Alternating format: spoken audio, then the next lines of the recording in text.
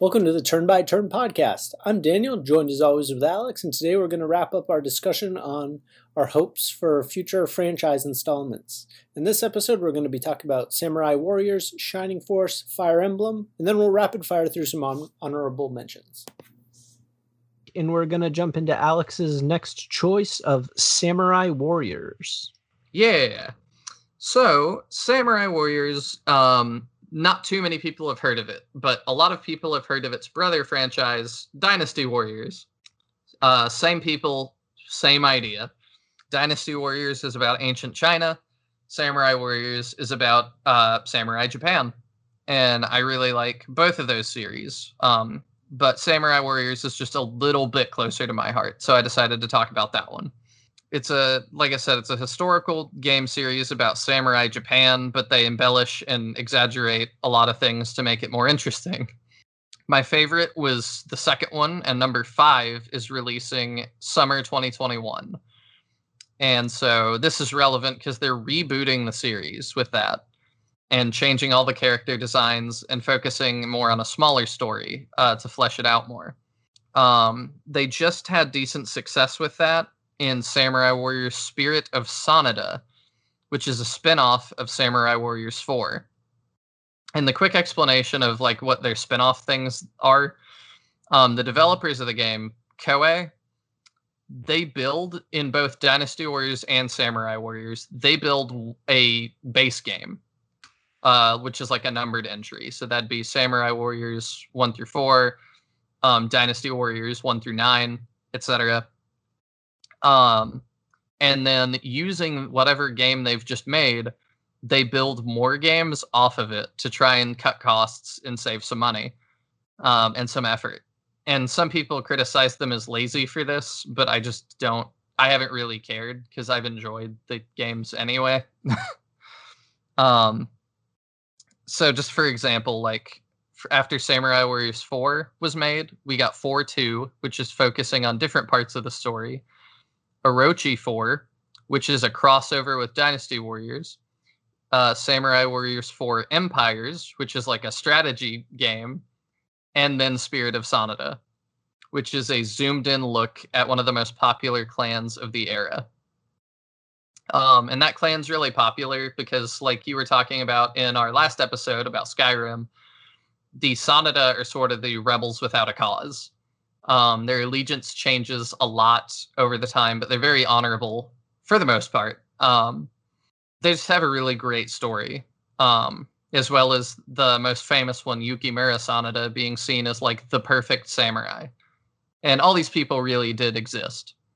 And that's something that appeals to me about the games as well, is that it's all based in reality. You know, I see these amazing stories, and then there's like this little asterisk at the end that they finish with, and that really happened. And it just adds some weight to it. But that brings us to Samurai Warriors 5. And I like Spirit of Sanada a lot. And my favorite faction from the period is the Oda, which is what Samurai Warriors 5 is about. So I'm really stoked for that. But where do I want them to go with the franchise? I'm honestly not thrilled about it being a reboot. And you might say, like, it's based on history. How do you reboot? And the answer is that they basically are adding more playable characters each time. And that's really what I enjoyed about the series, is that every time they added new characters, they would add sort of their parts to this story and this greater narrative. And I could sort of get more into it by learning about these other people. But with rebooting it, they've decided to remove a lot of those characters and scale the cast down. So I'm not really in favor of that, but they're also going to focus more on the people we do have. So, yeah, not thrilled about that, but like I said, I like the Oda. So getting more characters from Oda and looking at them more seems like a good idea too. It also seems like Nintendo is pushing the franchise a lot more in terms of marketing than previous entries. Samurai Warriors 5 was actually announced on a Nintendo Direct, which was not something I was expecting at all. So I'm really excited for if Nintendo wants to keep pushing them. That'll definitely help them be a more global success. Let's see. Yeah, and I think part of that comes from Nintendo having worked with them a lot more recently on Hyrule Warriors and Fire Emblem Warriors. So they're definitely developing a relationship I'm happy about. For the future, though, if I can be like a little unrealistic, I'm hoping the old characters all get brought back and added to the new ones. And I don't want to get rid of all the new ones. I don't care as much about the ahistorical people. I never have. That's just me. But one of the new additions they made was Yasuke, who is the only black samurai in history. And he also just got a Netflix show. I don't know if that's made it to your circles. Have you seen anything about that?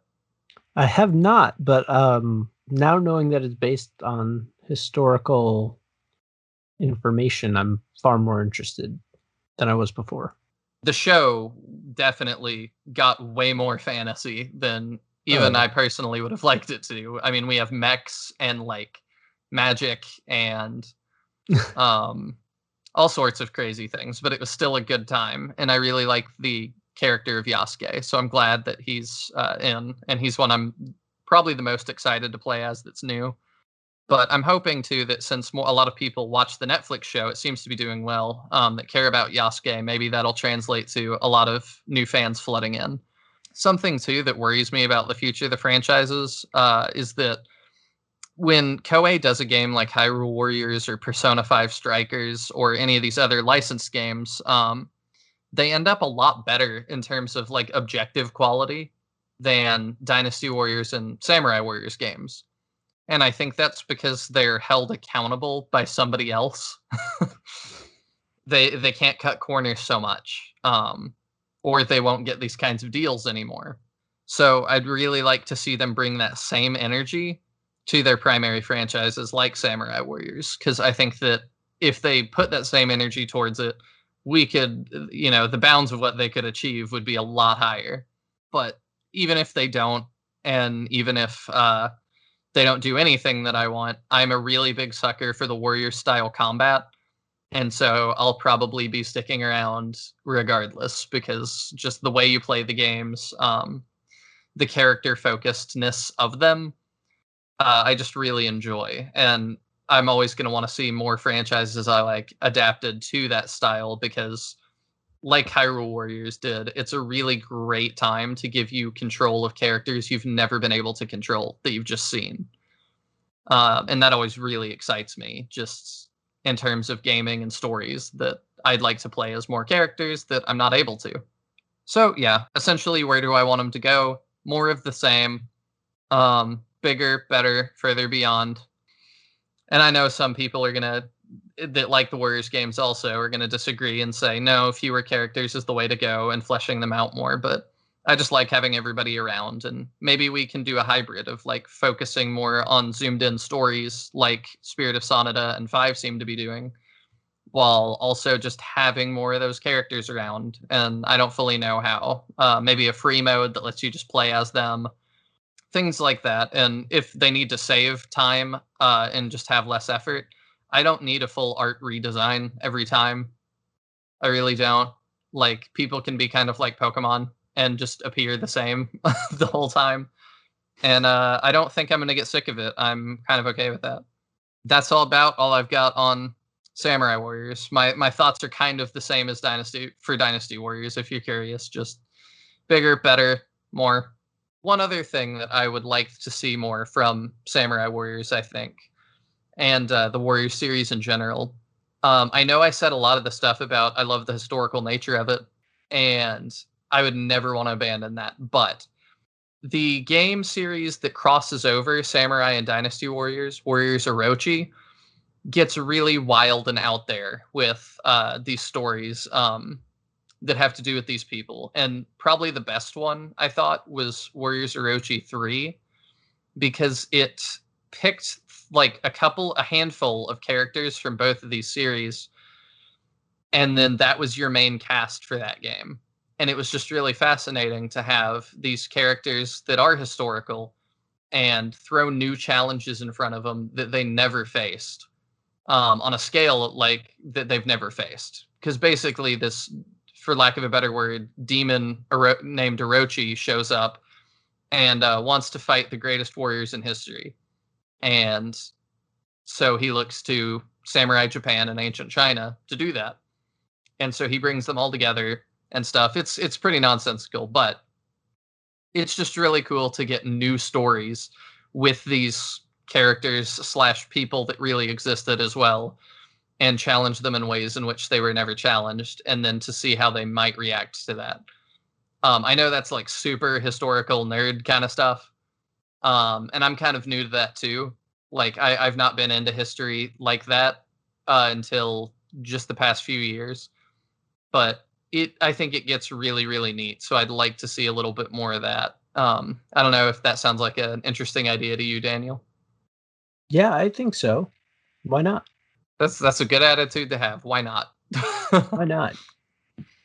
More games and styles, the better. Yeah.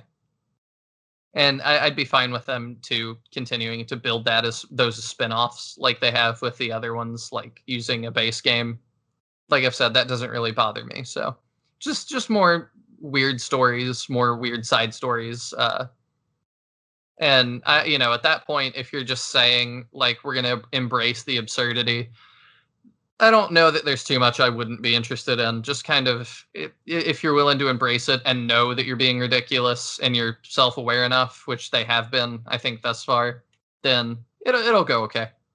But like I said, even if they don't, I'm still here, still enjoying it. All right, so next up on our docket is Shining Force, which I'm sure neither of us have many ideas on, so we'll probably wrap that one up pretty quick. Which I hope you realize by now is total crap. So, Alex, you want to kick us off with your Shining Force demands? Yeah, I actually didn't even write any notes about this one. I don't think I need them. Really, anything is a good start. The Shining brand is still going today. And I think the last one is still Shining Resonance Refrain. As depressing as that is. Yeah. And if you like those games, like I'm so happy for you. That sounded so sarcastic, but it's not. Like I'm actually happy that you enjoy those. Really what the Shining brand started as, and Daniel and I both wish they would get back to a little bit what it was. And that doesn't mean that your thing has to go away either. I think there's room for both. Oh, absolutely. And I think that's like the big point of it, is that the things under the Shining banner are like so distinctly different than what it originally was that it's like there's room for both. Yeah. Like, absolutely room for both. I have said before in the past that it's not too shocking, because the Shining brand as a whole has really been about responding to trends and changing completely what it is over time. So it's not shocking that it has changed over time, but I think when they were under the Force, specifically Shining Force brand, that they really stumbled onto some gold, and that they need to get back to doing some more of those. And they tried as well later with like Shining Force Feather, and it never got translated. And I'm not even sure it's gotten a fan translation at this point. So for somebody like me that just speaks English and very little of other languages, there's not a lot of hope for me to be able to experience that as intended. So maybe a good start and refresher would be to translate that. But really, my preference would be what Daniel was saying to me before. Let's just translate Shining Force 3 first officially and release it in not a janky way. Because it came out as like, how many discs? Do you know? That I'm not even sure about. The Shining Force 3 has like been like fan translated, which who knows about the quality of that. Not to like rip on any like fan translators, but like just give it to us.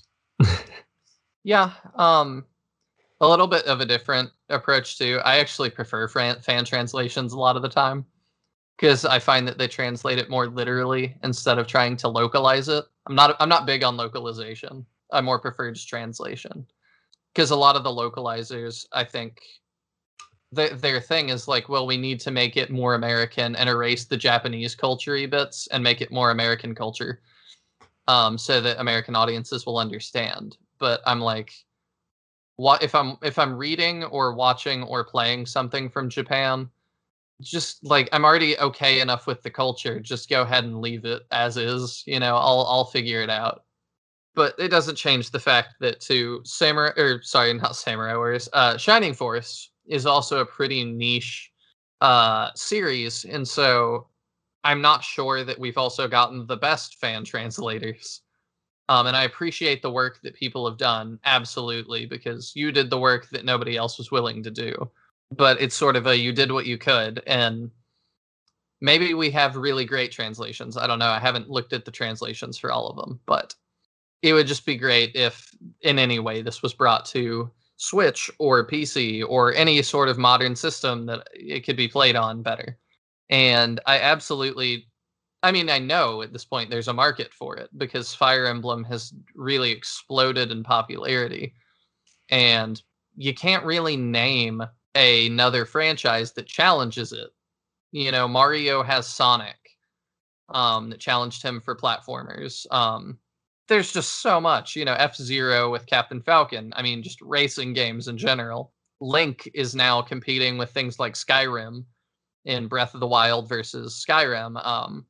But Fire Emblem doesn't have a main competitor. It just sort of is the only one of its kind. And I know there's ones that are similar, like Warsong, and I think even the Dark Crystal just got one in the same genre.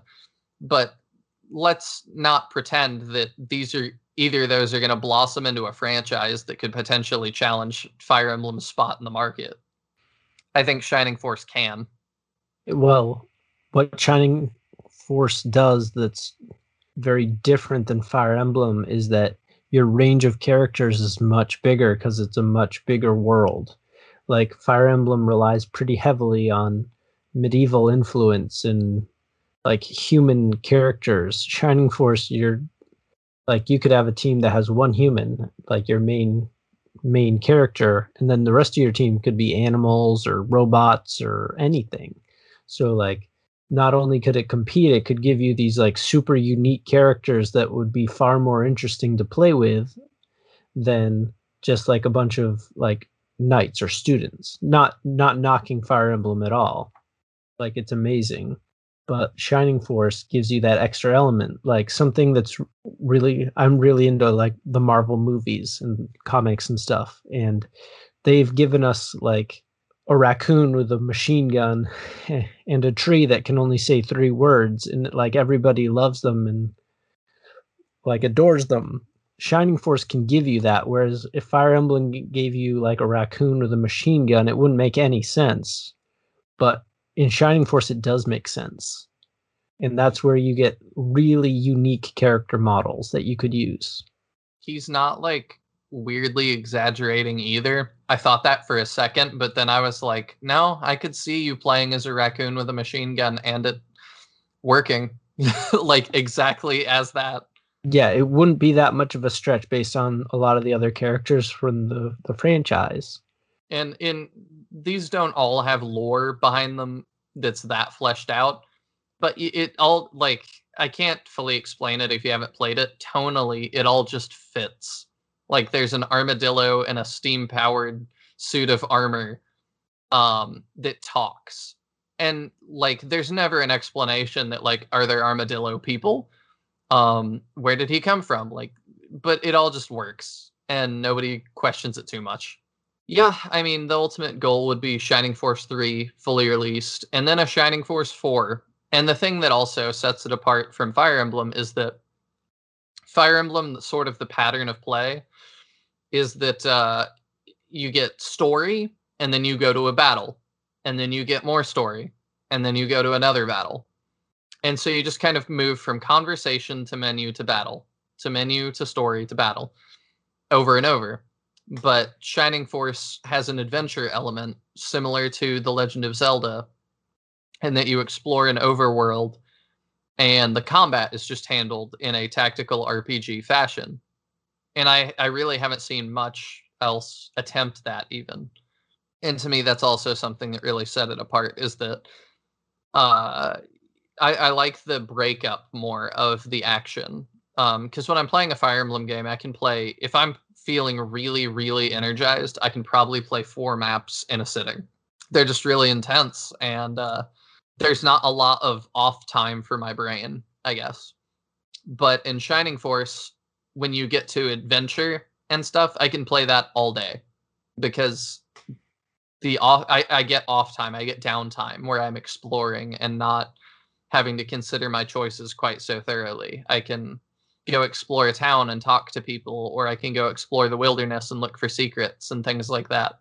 So yeah, the downtime is just really nice, because for a lot of these other franchises we've talked about, we've given kind of a what we'd like to see. And so sort of what I'm interested in is the games are not always super connected. They kind of reference each other, but you don't have to have played one before you play the other. But the first Shining Force game opens with a cutscene that talks about the very creatively named Dark Dragon, who shows up and starts ruling over the world before he is sealed away by a team of ancients. And there's little stone carvings that shows you of what this looks like.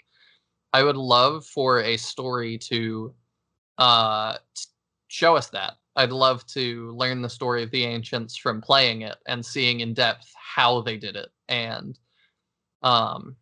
sort of the very first Shining Force that defeated Dark Dragon. As a prequel, I think that would be really, really cool. And you could also still throw Easter eggs to the other games, like by having them talk about maybe the continent of Shining Force 2, if they're aware of it. If not, whatever. There's a bird god in Shining Force 2 called Volcanon, and I think maybe Volcanon could show up to help them fight, potentially. Because it would make sense that he would still be around thousands of years later.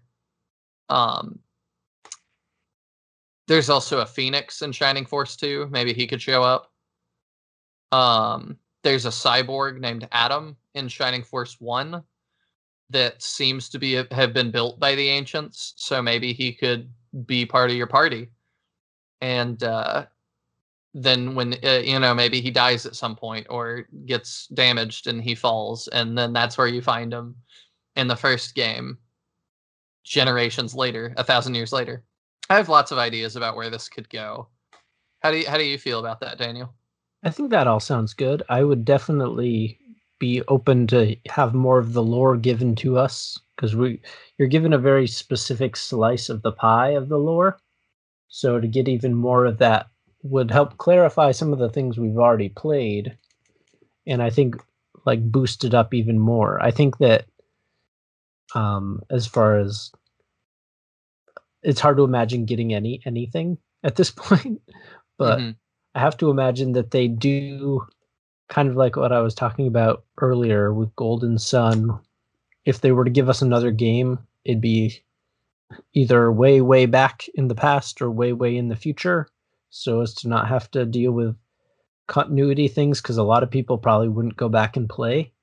So if they release Shining Force 4 tomorrow, like, I don't think a lot of people would go back unless they're really inspired by the game to check out what they missed.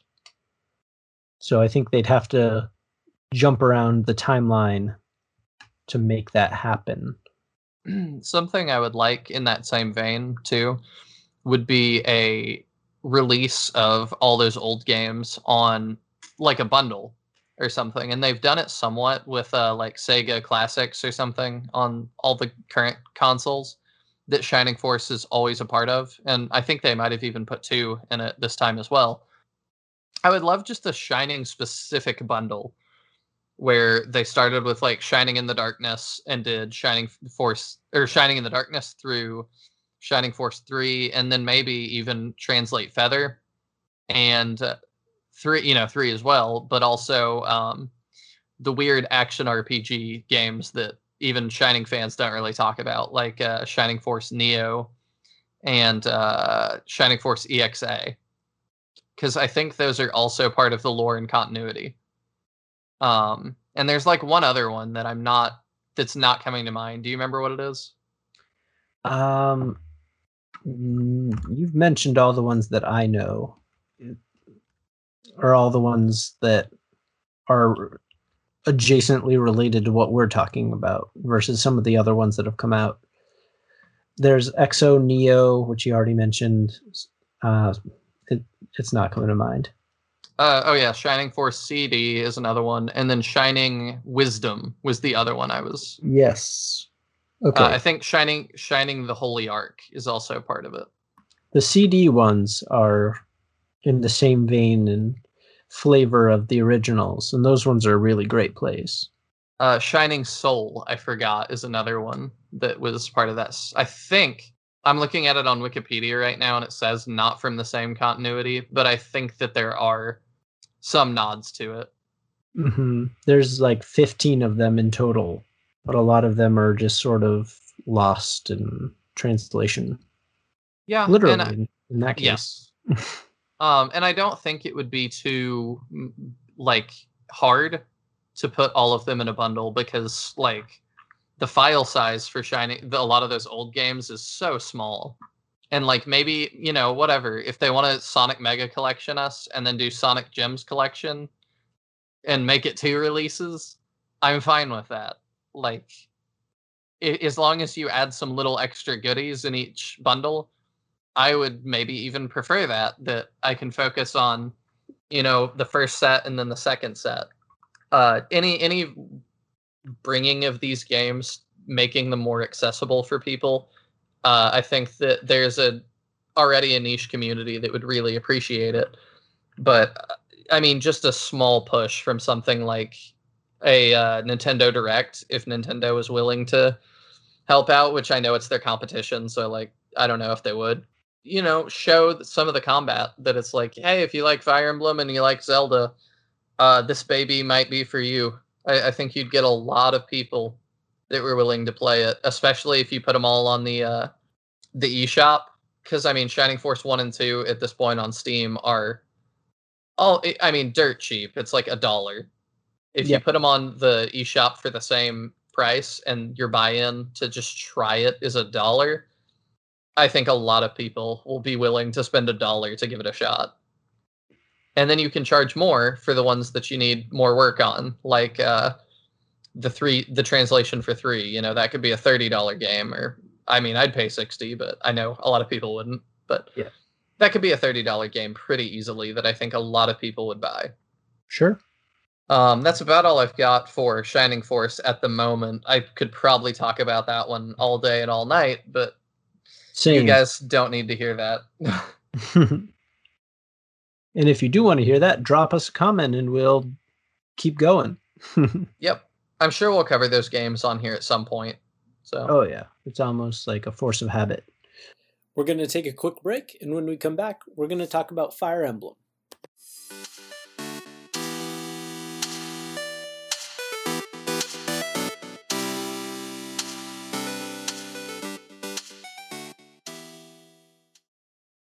Hey, this is TC. And this is Jim from the Studio Demands It podcast. Where every episode we take a demand from a hypothetical studio, which could be you, and challenge ourselves to conceptualize, pitch, and craft a film based on the stipulations or the demands we are given. We talk about movies all the time. Particularly, we complain about the choices made in the films we've seen. We're nerds like that. And, of course, like any good nerd does, we automatically assume that we could do better. Even with the demands and restrictions that clearly must have been put on by a production. So head on over to studiodemandsit.com and listen to our previous library of episodes. Our library of previous episodes. Our precious library, Jim. Our library of precious episodes. You're a pirate, Smeagol. Okay. So head on over to studiodemandsit.com to listen to our library of episodes. And submit your demand for a future episode, too. So go do that. Okay, bye. Okay, end of ad. Hi there, I'm David. And I'm Kate. And we're the hosts of another Zelda podcast. There are so many good podcasts out there, and some of them in particular concern The Legend of Zelda. That's right, Kate, and we are another one of them. That is actually the name of our show, Another Zelda Podcast. And in our show in particular, we talk about some of our favorite dungeons, characters, boss battles. We have top 10 lists. Yeah, we do deep dives on game design and production aspects of the different Zelda games. And we talk about our own experiences. We do some review episodes, talk about our challenges, our struggles, and our victories. That's right. Really just almost anything that has to do with Zelda, we like to talk about it. A new episode comes out every other Friday, and you can subscribe to the show on Apple Podcasts, Google Play, and YouTube. And you can also check out our episodes on our website, anotherzeldapodcast.com. That's right. All right, we will see you there. Okay, bye!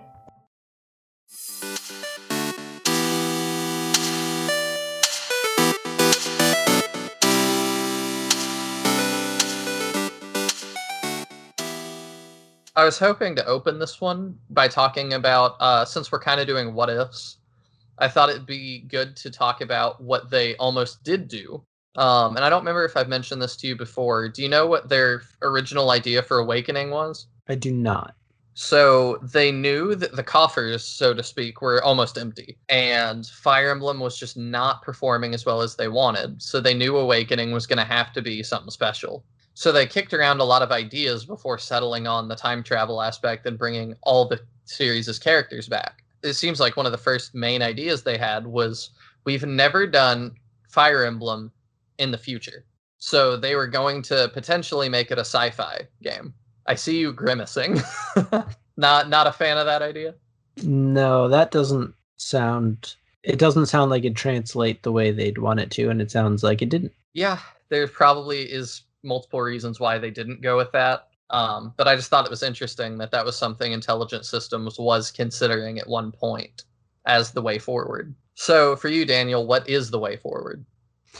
Way forward. I struggle with this because I was very happy with Three Houses, which is the most recent release, depending on when you're listening to this. So it's hard to really think about where it would go from there. I have opinions if you want me to start. Okay, go ahead. I've played a little bit more Fire Emblem than Daniel has, though he's rapidly catching up to me. So I've said on other shows, I started with Path of Radiance and Radiant Dawn, and some of the older ones like that, even though by the series standards, that's, number 9 is what I started on, so it's really older. Something that I think we need to get back to is, let's stop doing these multi-choice stories. I don't think it is a great fit for Fire Emblem, and it's been we've done a couple of these now. The past 3 have been that, because we did Fates, which was 3 games, essentially. That's how they marketed it, with Birthright, Conquest, and Revelations. And then we did the remake of Gaiden, which I appreciate them not changing, but it is a split story between Alm and Celica, and you play those 2 halves of the story that cross over at times, and it still sort of gives you that feeling of 2, at least. And then we get to Three Houses, which there's 4 paths through, and this changes the entire game. I'm just kind of ready to be done with that, because I feel like each time they're splitting their resources by however many times they're dividing the game. In a game like Three Houses, where we're going to do 4 different playthroughs that are very different, we're splitting the resources of our one game 4 ways to try and create 4 games. And I appreciate them not marketing it as that, but it still sort of is that. And I think they didn't market it that way because they saw with Fates that it grew new expectations. And I think they got too big for their britches, so to speak, in that they said in Fates that there was not going to be reused maps. We were going to get all new maps for every single route through it, and there would be surprise characters and all sorts of things, and then none of those things happened. We got tons of reused maps. It was the same characters with no real surprises. And then Revelations, which I won't spoil here, just sort of fizzles out, and it becomes really nonsensical, and the story is really, really bad. And I think that they just ran out of resources. And they were better at managing it with the reboot of Gaiden and also Three Houses, but I can still tell that we're doing it 4 ways. you're getting a lot of the same maps in Three Houses. And even sometimes when you're not getting the same map, quote, quote, like in the Ashen Wolves story, I noticed on one of the Ashen Wolves is a side story that you can get as DLC, just by the way. I noticed that one of the maps for the Ashen Wolves was a map that you get in the main game, but they like turned it sideways, and that's it. So I just don't feel like they have the resources to continue doing this. But I'd like to see, because they definitely have more money than they used to. I would just really love to see another game like Path of Radiance with Ike, not starring Ike, but with an Ike-like character that you just go through from start to finish, and it's a good game, and that's it. And it doesn't have to be infinitely replayable, or you play through it 3 or 4 times. I would like just one really, really good story that we can go through. How do you feel about that? I would agree with that. Having the multiple paths doesn't irk me, but again, I've only played the Game Boy Advance version, 2 games, and then 3 Houses so far, so I'm not tired of it like I imagine more hardcore fans are. Going back to a single narrative is always nice to me, just because I feel like games now are, oh, well, here's the game. You can go through the game as this character. It's very like multi playthroughs to do different things each time. So a single narrative would be great. But I've enjoyed the multi, like playing through the different houses. So I wouldn't mind seeing different version of that also. But yeah. Since I'm not as familiar with the franchise, I guess I don't necessarily know what we've gotten to know what I'd want more of or less of, because I've been happily satisfied with the 3 that I've played. So there's not really a complaint yet.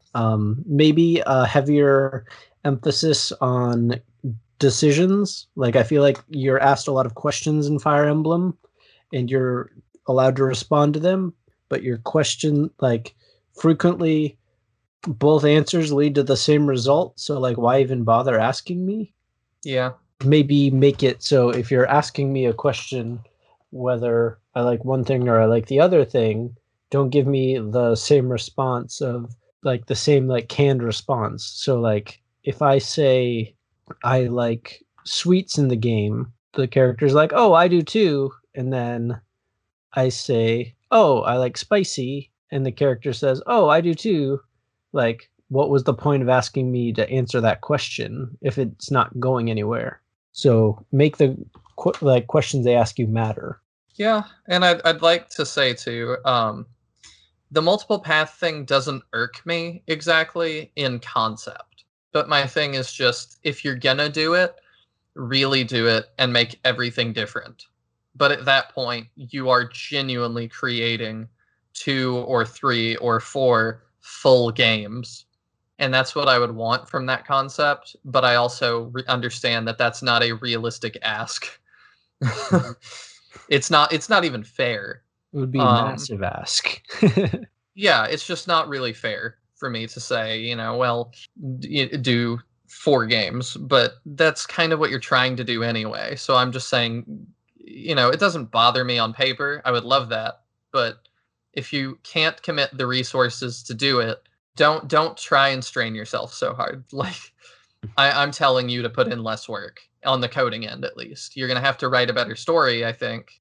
But as far as like creating assets and character models and all these things, I think that you don't have to do quite so much. I'm asking you to bring the level count, because if we're counting 3 houses, how many levels there are, like mission or maps and things, there's probably like 26 to 28 chapters per route through the story, and then multiply that by 4, and then add the side story, which has like 6.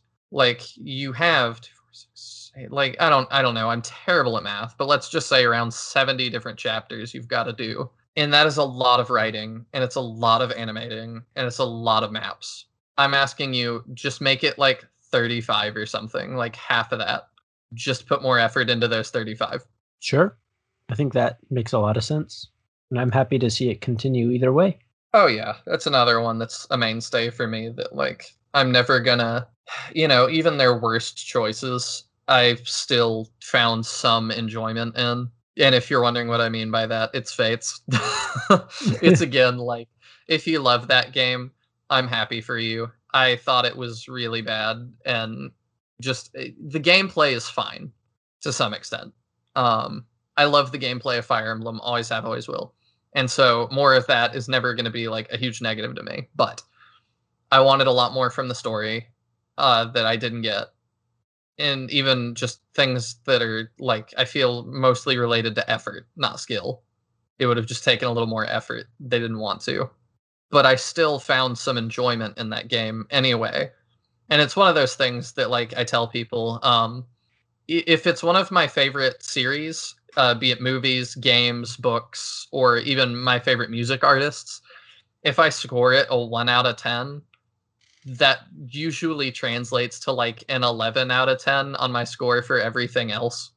Because at the end of the day, even the worst, like, I would rather play Fates over and over again than play a lot of other games.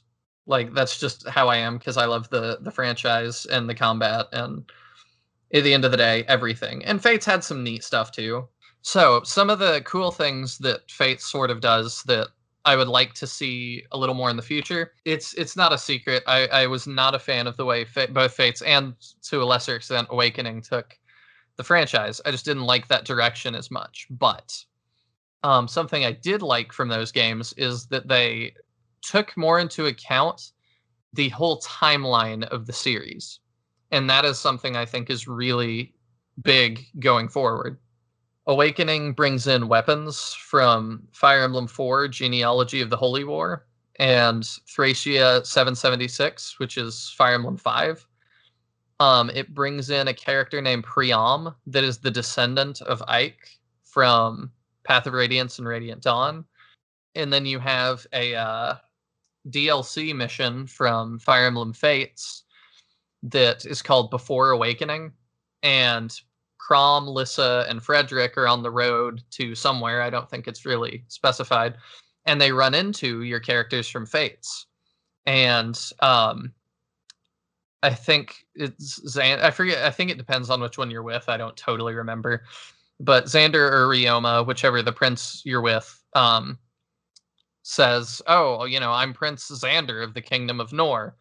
And Chrom says, "Oh, you mean like Nor as in the ancient kingdom of Nor?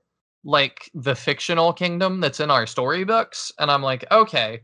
So Fates is so far at the beginning of the timeline that by the time we hit Awakening, they don't even remember that that's not fiction anymore. Like they have questions about the actual validity of that. But I love that in stories. I love wide-spanning lore like that. And I know it's going to be a little weird because Fire Emblem, I don't think, was designed like that.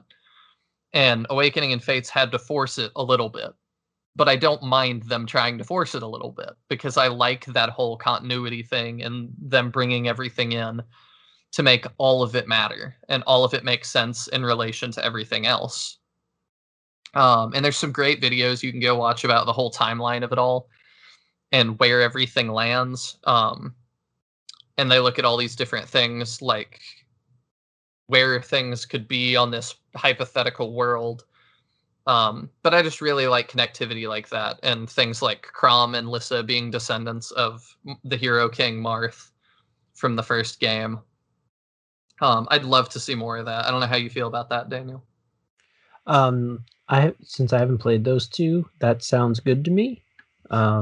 It relate it to the ones that you've played though. Like, can you imagine, whatever the next game is, referencing the war from Three Houses, and to keep it all canon, I'm sure they'd have to do it vaguely, but all of the references are sort of vague anyway. I'd certainly like to see more connectivity between them, like whether it's all these stories are happening on one larger map, which is something that is sort of like, not to be too spoiler, I guess, but there's a little nugget of that in Three Houses. And I think that if they could find some way to have like the next game go into that, that would be great. Like, I think there's a natural ending at the end of Three Houses that could lead into the next game. Well, you need to specify which ending of Three Houses. I would think that the Golden Deer ending of Three Houses would naturally propel into a single narrative next game where you could tie all the, not loose ends, but like semi-adjacent games into one narrative and have it totally work in a really cool way. That's really interesting because I have not finished Golden Deer's route. So I've only finished Black Eagles and Ashen Wolves for the people at home.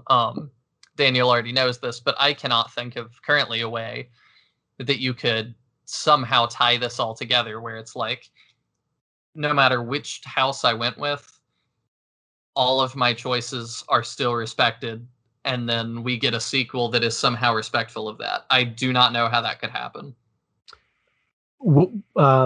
At some point down the road, we're gonna be doing some sort of massive Three Houses sort of episode. So, maybe series of episodes. Yeah, we will get. That is your little teaser for our Golden Deer episode, and I won't say any more now out of respect for Alex, who has not finished Golden Deer route yet. But it could totally work, and based on the games I've played, it could totally work. If there's time travel-y things, that could make it harder, but I could see a very cool way to make that work. Some other ideas I have just for sequels in general, just by the way, are I would love, we got Hyrule Warriors Age of Calamity, which was the prequel to Breath of the Wild and shows the war before Breath of the Wild. I would love to see the war before Three Houses as a Fire Emblem Warriors game. And I think that makes a lot of sense given the trajectory of what the Warriors series is doing at the moment with Hyrule Warriors. And how vague that seems to be left in Three Houses. You only get little hints about it.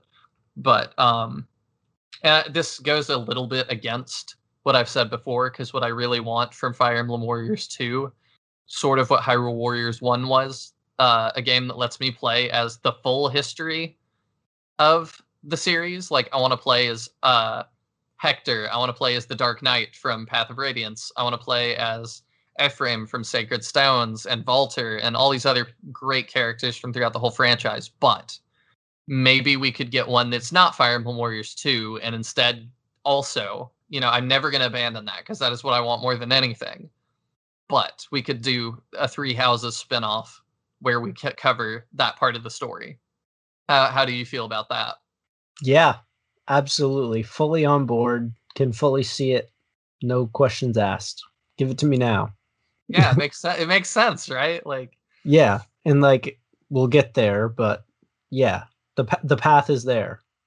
We just need to walk it.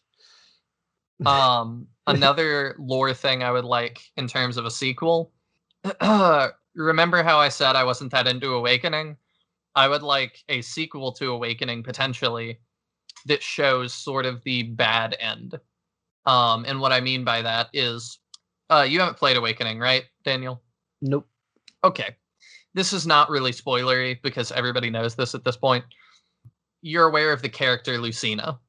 Nope. No? Not even? Okay. Nope. Well, I don't want to... just know the two Game Boy, and I know Ike is a character in the GameCube one, and... Yeah. At least all the Smash characters. No. Okay. Well, I don't want to say too much, but time travel is a big factor in Awakening. Yep, sure. And you have you marry people and you have kids, and then your kids come back from the future to help you fight your war. And this is done well. It's not a shoehorned in mechanic. Like, it all feels nice. And Daniel knows that I'm not super into the waifu stuff. I'm not really into marrying off characters and all that. But this is one of the few games that I'm like, no, it's kind of okay here. Because it serves a narrative purpose and it all makes sense. But they are coming back from the future, which is like a grim, dark future. It's post-apocalyptic, where they've lost the war. You have lost the war. And now the children are dealing with that. I would love a side story that's like, let's see the children deal with that. And there might have even been some Awakening DLC that touched on it, but I think I would probably like a full sort of at least side release that covered that. And another really weird sequel I would like is again, I hated Fates. It is my least favorite Fire Emblem. I would love to see a sequel for it that kind of redeems it in some way, because a lot of the lore questions were not very well delivered on. I would love to see some of those lore things be explained more and fixed more. And I think a sequel could potentially do that. And I don't know, again, how exactly. I think you'd have to take Revelations as the true ending. But Revelations was always sort of intended to be the true ending. So I don't know that that fully matters. But they just introduced so many interesting ideas that I would have loved to see come to fruition. Do you have any sequel ideas, Daniel? I'm on board with everything you said, actually. Just give me that. I have so many games left to play in the franchise that, again, I feel like if I said an idea, it might already be a game. So I just have to keep playing the ones that currently exist. I gotcha. Another thing I'd really like to get away from is no more Avatar characters. And I know that's going to bother some people, but hear me out. When you make an Avatar character, you have to, it's supposed to be you, the player. And in order to make that happen, the character can't make any ridiculous decisions that you wouldn't make, or it feels really weird. Because that's supposed to be you. Sort of like Daniel was saying with decisions that don't mean anything. I think it might be even worse when you get a decision that does mean something, and it's not how you would act and you don't like it, any of your answers. Because then it just feels like it's not you. You're being railroaded into a certain way of thinking that you don't like. And the character really is supposed to be more neutral. In terms of backstory, in terms of everything, because it's you and you're not, you should know your own past. I would much rather, and I know I keep going back to it, but it's because it's my number one and my number one RPG of all time. Or no, I guess that's Shining Force, but one of my number one RPGs, or one of my top RPGs of all time, was Ike's games. I really liked Ike not being an Avatar character because you meet him where he is. And then when he makes a hard decision, it can be justified through who he is and who he has been. You know his past, you know his experiences, and then the conclusion that he reaches makes sense based on those things. When you get a character like Robin or Corrin, or even Byleth, Byleth I think was a little bit better, but it just gets a bit annoying that I don't know. I feel like my character is not defined enough in those games, and as a hero, they all sort of fall short for me. As a consequence of that, I think Corrin is probably the worst out of them, and then it goes. I'm not sure if I like Robin or Byleth more. I need to play more of Three Houses too, I think, to figure that out. But I liked that at least Byleth had something going for him or her that was like, you're a professor, you've been a mercenary, you have some sort of backstory. But then they also weirdly hide things from you. Like, your dad is really weird about his past with the church, and he's like, oh, they're super shady. Let me tell you about that. Oh, somebody's coming another time. And then we just never get to it. And you don't know who your mom is. And it's sort of treated as this weird secret. But, like, I'm the main character. I should absolutely know who my mom is, Like, it doesn't make sense to hide that from you, because you should know that. Because, I mean, what? You're telling me you and your dad, when you're hanging out in the fields, you're mercenaries and you have nothing better to do. You never talked about it, ever. I don't know. It just gets a little bit weird. They also integrated that for Byleth's character a little bit more, that he is more passive, though. And people comment on that like it's weird. people know you as like the stone-faced teacher or something that doesn't really have an emotional response to these things. And I think that's fine for a game.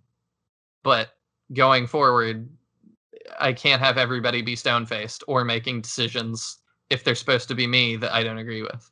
I don't know how you've played Three Houses. I don't know if you feel the same about Byleth at least.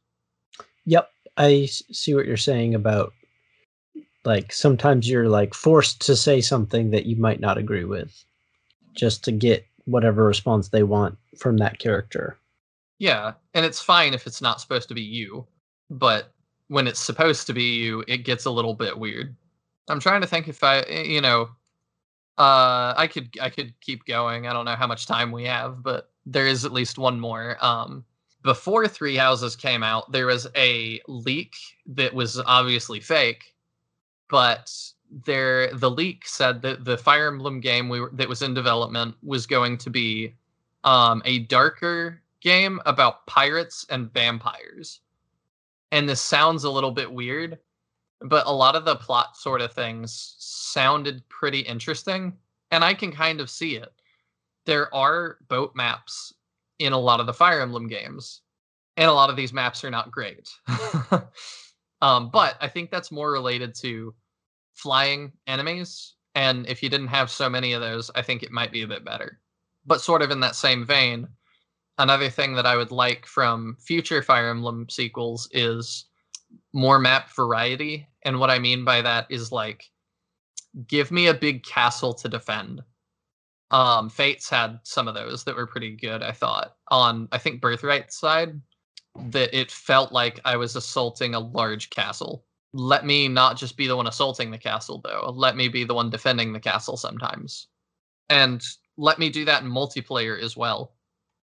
I think Fire Emblem multiplayer is a no-brainer, but it hasn't been done super well as of yet. The best I think it's been done is in the Game Boy games with the Link Arena, because it just let you pit characters against each other. But there was not a lot of strategy stuff in terms of map placement, since they're all just in lines and you pick who hits who, and that's it.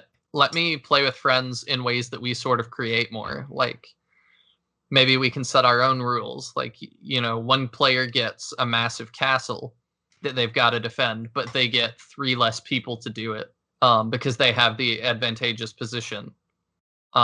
Things like that. Would you be interested in more of that, Daniel? Honestly, probably not.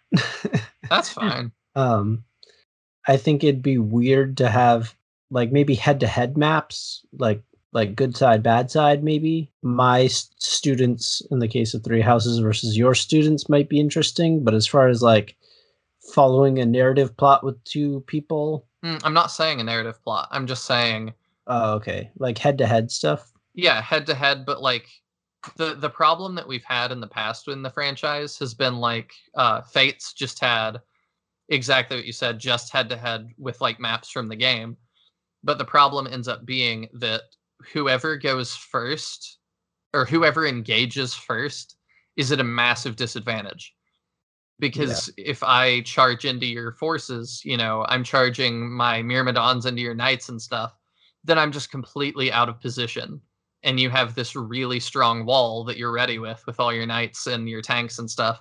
And then you can have your mages just rain fire on me, and that's the end of me. Yeah. So whoever breaks ranks first and attacks loses, typically. Yeah, which is why I'd have not a lot of interest in it, because it is very, like, unless you're doing something kind of weird.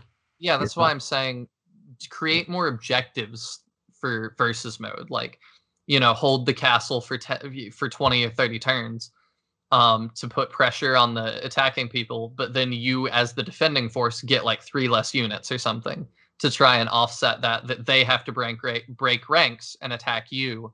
You cannot respond to that as heavily as you potentially could otherwise if the forces were more balanced. And then maybe give you some other toys to play with too. Like, you get a ballista that has wide range as another way to put pressure on them. Like, once they start coming in, they better commit because they've got to kill this ballista guy that's focusing them down. Or you can just, tank it with your tanks, but that'll take more turns. and then you have less turns overall, and they just have to hold for 30 turns. Something like that, or like a King of the Hill mode. I mean, you could do whatever.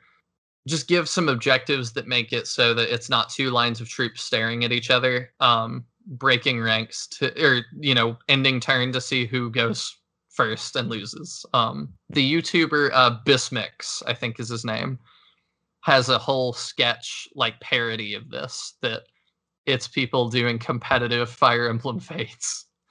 And it's literally just people like sitting across from each other, pushing end turn over and over and over, going, you move, no, you move, no, you move. And that's as competitive as it gets, because there's no incentives to do anything else. That's sort of the end of my thoughts, though, I think. Fire Emblem as a whole is just like, if Shining Force is my favorite series, Fire Emblem is my favorite active series. Series that is still putting stuff out. Mm-hmm. So anything they do, I'm immediately super excited for, and I'll be a part of it. I also wish, like, it's not a video game thing. I wish they'd restart their card game. I actually imported the cards and made my own translations for them and put them in card sleeves and made it look all nice. It was a lot of fun with friends, and I really wish they would do more of that as like a multiplayer experience. But anything that they do, I'm immediately really excited about. And I think we're now past the point that is like the amount of days that it took to announce 3 houses. So we should technically be getting a new announcement anytime now of the next, whatever's next. I'm really excited for that. And I have my guesses as to what it's going to be that I guess I can just make here. They might remake Ike's games. I know there's been whispers about that. There's been whispers about redoing Genealogy of the Holy War, which I'm going to be a little sad about if they do, not because they're redoing it. I loved Shadows of Valentia and how they redid Gaiden. I think they did it with the utmost respect and didn't change really anything. And that's exactly how I'd want it. They just updated it. But Genealogy of the Holy War is one of the coolest sounding game names of all time. And I know they'd have to change it for the remake. But hopefully they'd still make it really cool. I know they would. So I'm excited for any of those remakes. And if not, maybe we'll get that 3 Houses prequel, or maybe we'll get something totally new. Maybe it'll be pirates and vampires or something. Who knows? But Intelligent Systems, I know they've recently said, and I think I brought it up on another podcast we did, but I'll say it again here. They've talked about they have more resources now than they've ever had before. And they're interested currently in just expanding. They are hiring more people to work on more projects than they've ever done before. And I'm really excited by that. That's what they've chosen to do, rather than remain more of the same. So I'm hoping that we keep getting these weird projects like Warriors. I don't know if I'd want another Tokyo Mirage Sessions. I don't even know if Daniel knows what that is. Nope. But I don't think I'd want another one of those, but maybe something in the same idea, same level of weirdness. What Tokyo Mirage Session was, for you real quick, was a Fire Emblem Persona sort of crossover that was also neither of them, where a bunch of pop stars in Japan have to respond to a evil force stealing people's creativity. And they do this with sort of spirits they summon, like you talked about in Golden Sun. But the spirits are the ghosts of Fire Emblem past. And so we get new versions of like Chrom from Awakening. It was very Awakening focused, which I didn't like. But they also put in some of Marth's game. And we just got these really weird characters from some of these. In fact, will you just Google? We can get your reaction on air. Will you Google for me Tokyo Mirage Sessions Chrom and just look at the design and just give me your thoughts. Huh. And this is related to Fire Emblem? Yes. Huh. It came from the idea that one of the, I guess, creative heads of Fire Emblem said he always had this image in his mind of a Pegasus Knight landing on top of Tokyo Tower. And so this was sort of his way to achieve that. Interesting. Do you like the design? I'm curious. It's not bad. That's what I thought. It's fine. It's just a weird spinoff, and I would definitely like to see a little bit more of that. Just more weird spinoffs. Sure, why not? Do you have anything else for Fire Emblem, or shall we move into our lightning round? Nope, I'm good with Fire Emblem. Let's really put the lightning in this round. No problem. So do you want to start with Phantasy Star? Yep.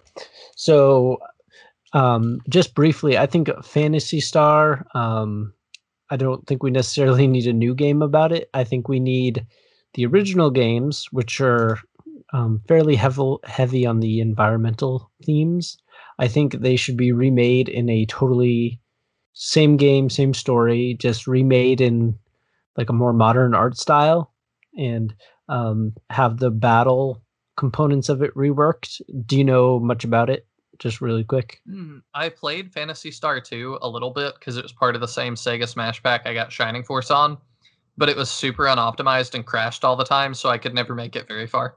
Yep. So the art style for it is very, it looks like it was made in Microsoft Paint. So I like the colors, though. The colors. Like, I don't know if that's controversial, but like it does look like Microsoft Paint colors. Yeah, like the palette they had. But I like that because it gives it a unique feel. Very straight colors, very straight lines, not a lot of angles. So I think like if you wanted to like do an updated version of it, maybe like a Three Houses, like a Golden Sun, just release the exact same game, new coat of paint, and see if you can like recapture that audience, because the games are pretty solid and interesting. It's just the art is just, oh boy. So that's just a quick request that I have. What's one of yours? I'd also want the same music, just to add on to that. I liked the music a lot, at least in 2. Oh yeah, the music is good. All right, my lightning rounds are even quicker than that. So these are franchises I think could be easily fixed that have been derailed. Mostly are RPGs, but not all of them are. Earthbound/Mother. Translate the third game and officially release it. The resistance to do so is pretty absurd at this point. It almost feels like Nintendo is just trying to prove a point and stick it out, and it's become a challenge at this point to not do it. Star Fox. Make another game like the old ones. You don't need new gimmicks. F-Zero. Make another game like the old ones. You don't need new gimmicks. Paper Mario and Mario RPG games. Make another game like the old ones. You don't need new gimmicks. Are you noticing a pattern here? Yes. Elder Scrolls. Release Skyrim again. I can't play it on my smart fridge yet. I'm just kidding. And then I wanted to end us. That's all I've got for lightning round for me. But I did have one other thing, and I wanted to end us on a really high note. And this is things I don't have really much thoughts on, but it's just a couple of franchises really quick that I think are on a really good trajectories at the moment. And that is Final Fantasy. Final Fantasy is more accessible than ever. 14 is becoming a mainstay MMO, which I thought was impossible as late as it launched in the game. And the old fans, it seems like, are being kept happy through spinoffs like Final Fantasy VII Remake, all these spinoffs of old games. So if both old and new fans are overall happy, you're in a pretty good place. Final Fantasy 15 also did really well, it seems like. Monster Hunter.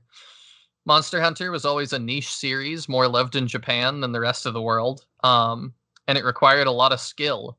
But Monster Hunter World brought it to a new level of mainstream and didn't really sacrifice anything, which I also was not sure was possible.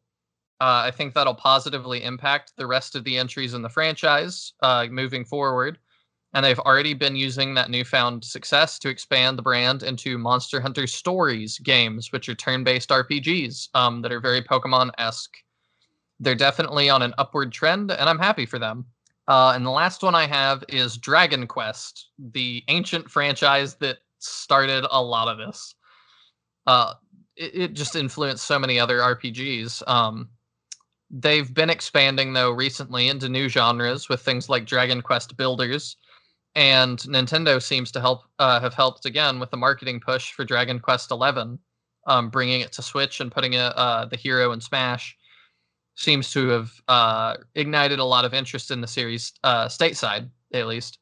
I think that they need to release Dragon Quest X, which is an MMO, for a global audience. But other than that, it seems like they are globally in a better position than they've been in a very long time. And so I'm curious to see where they go with that newfound success as well. Or I guess reinvigorated success. That's about all I got. All right. Well, after our massive two-parter on where we would like these to go, I guess the studios have a lot to be working on. I mean, I hope so. It'd be really cool if some game developers were listening and wanted to take any of these ideas. I know. If we get 1/10 of our list, that would be insanely amazing. Oh, yeah, for sure.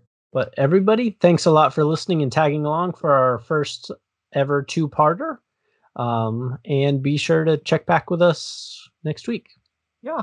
If you want, you should definitely comment on our Twitter, reply some of what your favorite franchises are and where you want them to go. We're always open to talking about this, and who knows, maybe you'll prompt us to have a whole discussion on your ideas. We will absolutely do that. I respond to literally everything. So until next time, be well, everybody. Bye. Bye.